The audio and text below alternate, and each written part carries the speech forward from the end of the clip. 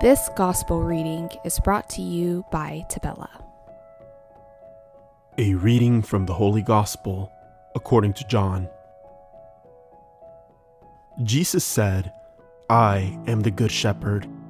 A good shepherd lays down his life for the sheep. A hired man, who is not a shepherd, and whose sheep are not his own, sees a wolf coming and leaves the sheep and runs away, and the wolf catches and scatters them.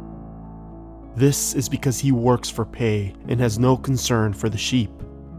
I am the good shepherd, and I know mine, and mine know me, just as the Father knows me and I know the Father, and I will lay down my life for the sheep.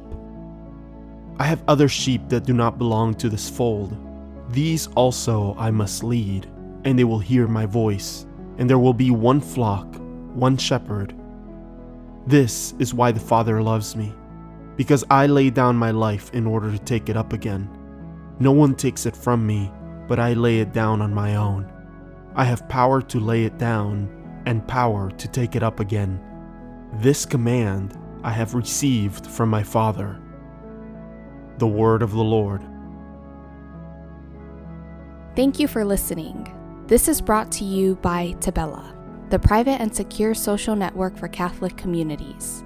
You can learn more by visiting jointabella.com.